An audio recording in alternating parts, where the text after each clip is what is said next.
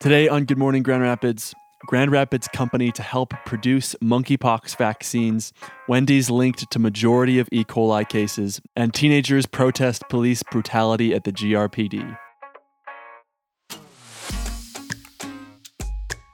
Good morning, Grand Rapids. Today is Monday, August 22nd, and this is episode number 4 of the Good Morning Grand Rapids podcast, bringing you a quick news update for the greater Grand Rapids area every Monday, Wednesday, and Friday morning.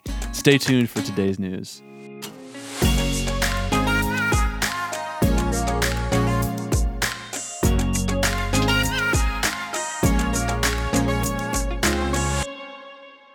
Good Morning Grand Rapids is produced by InPhase Media, a Grand Rapids-based podcast production agency. InPhase Media produces podcasts in sync with your business goals and values in order to create a podcast that can increase brand awareness, strengthen community relationships, and drive business growth. Go to inphasemedia.co to learn more about what a podcast can do for your business. In a growing national health emergency, the Michigan Health Department is tracking 126 confirmed or suspected cases of monkeypox within the state. The Biden administration declared monkeypox as a public health emergency last Thursday, with the U.S. accounting for more infections from the virus than any other country in the world. But Grand Rapids pharmaceutical manufacturer Grand River Aseptic Manufacturing has entered into an agreement with Bavarian Nordic, a Denmark-based vaccine company, to fill and finish Jynneos smallpox and monkeypox vaccines. The Jynneos vaccine was approved in 2019 by the FDA for the prevention of smallpox and monkeypox, but it currently has limited availability in the United States, a problem that perhaps Grand River Aseptic Manufacturing can solve. The agreement was supported by the Department of Health and Human Services and the Biomedical Advanced Research and Development Authority to increase domestic vaccine supply. Tom Ross, president and CEO of GRAM, said, quote, "We are happy to play our part and are proud to be in a position to support Bavarian Nordic and the U.S. government with the monkeypox outbreak response." The agreement comes as GRAM is ideally positioned to support the manufacture of Jynneos vaccines after completing the recent installation of 2 new filling lines in their filling facility.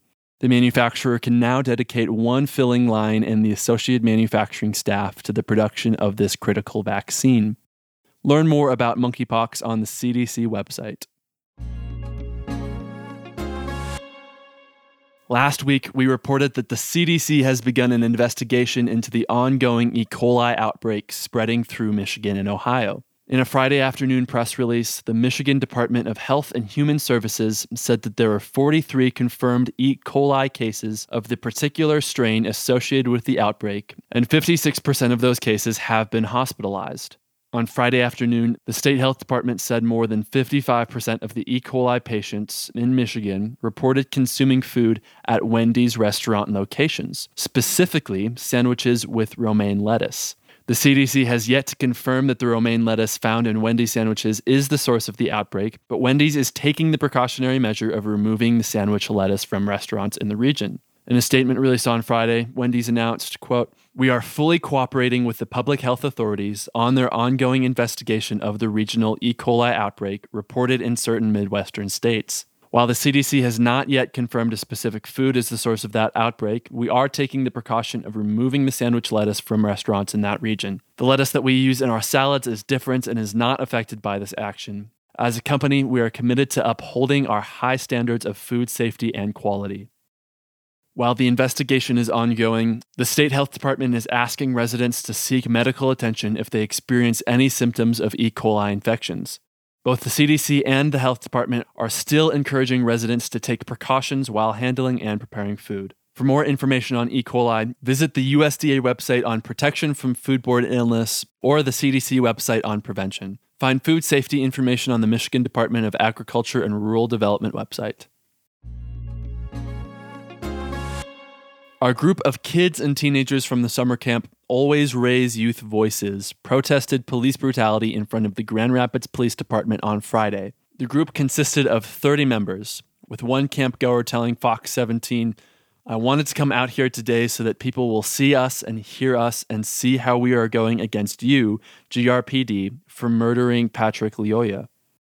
Former GRPD officer Christopher Schur is accused of shooting and killing Patrick Lyoya on April 4th. He has since been charged with second-degree murder and has been fired from the GRPD.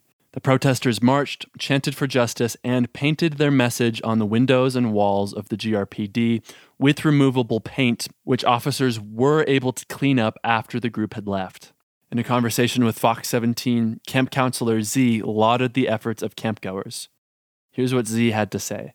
We wanted to foster a space for our students to come in, talk about what they're feeling, talk about what they're seeing, and really reimagine a world that would be better for them. We want to raise a ruckus for justice. We understand that youth, particularly people of color who are younger, are usually excluded from conversations, even though they see discrimination and racism just like their adult counterparts.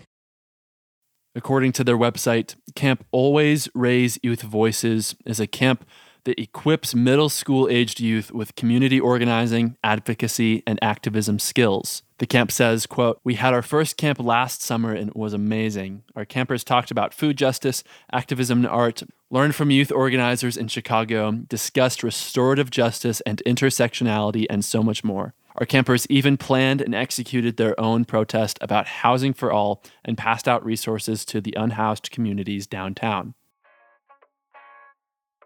This has been episode number 4 of the Good Morning Grand Rapids podcast, bringing you a quick news update for the greater Grand Rapids area every Monday, Wednesday, and Friday mornings. To stay up to date on the latest news, subscribe to the podcast on your favorite podcast platform and find us on Instagram at Good Morning Grand Rapids. The Good Morning Grand Rapids podcast is produced by InPhase Media, a Grand Rapids-based podcast production agency. InPhase Media produces podcasts that can help your business increase brand awareness, strengthen community relationships, and drive business growth. Learn more about what a podcast could do for your business at inphasemedia.co. And thank you for listening to the Good Morning Grand Rapids podcast.